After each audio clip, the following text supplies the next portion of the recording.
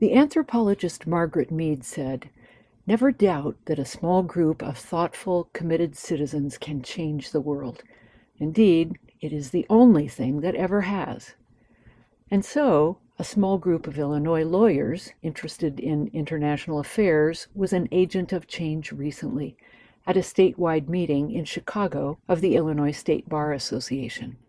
Our group drafted a resolution decrying Russia's actions against Ukraine in violation of human rights, the rule of law, and the United Nations Charter.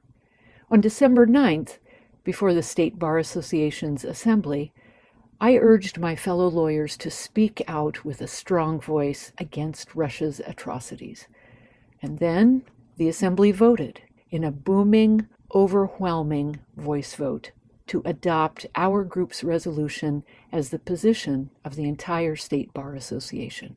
The next morning, the 7 of us in attendance at our group's meeting resolved to keep the momentum going, to keep using our voice to bring attention to wrongs occurring around the world.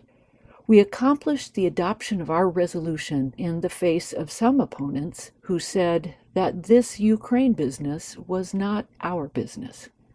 In Charles Dickens's A Christmas Carol, the ghost of Jacob Marley, wringing its hands, told Ebenezer Scrooge, "Mankind was my business."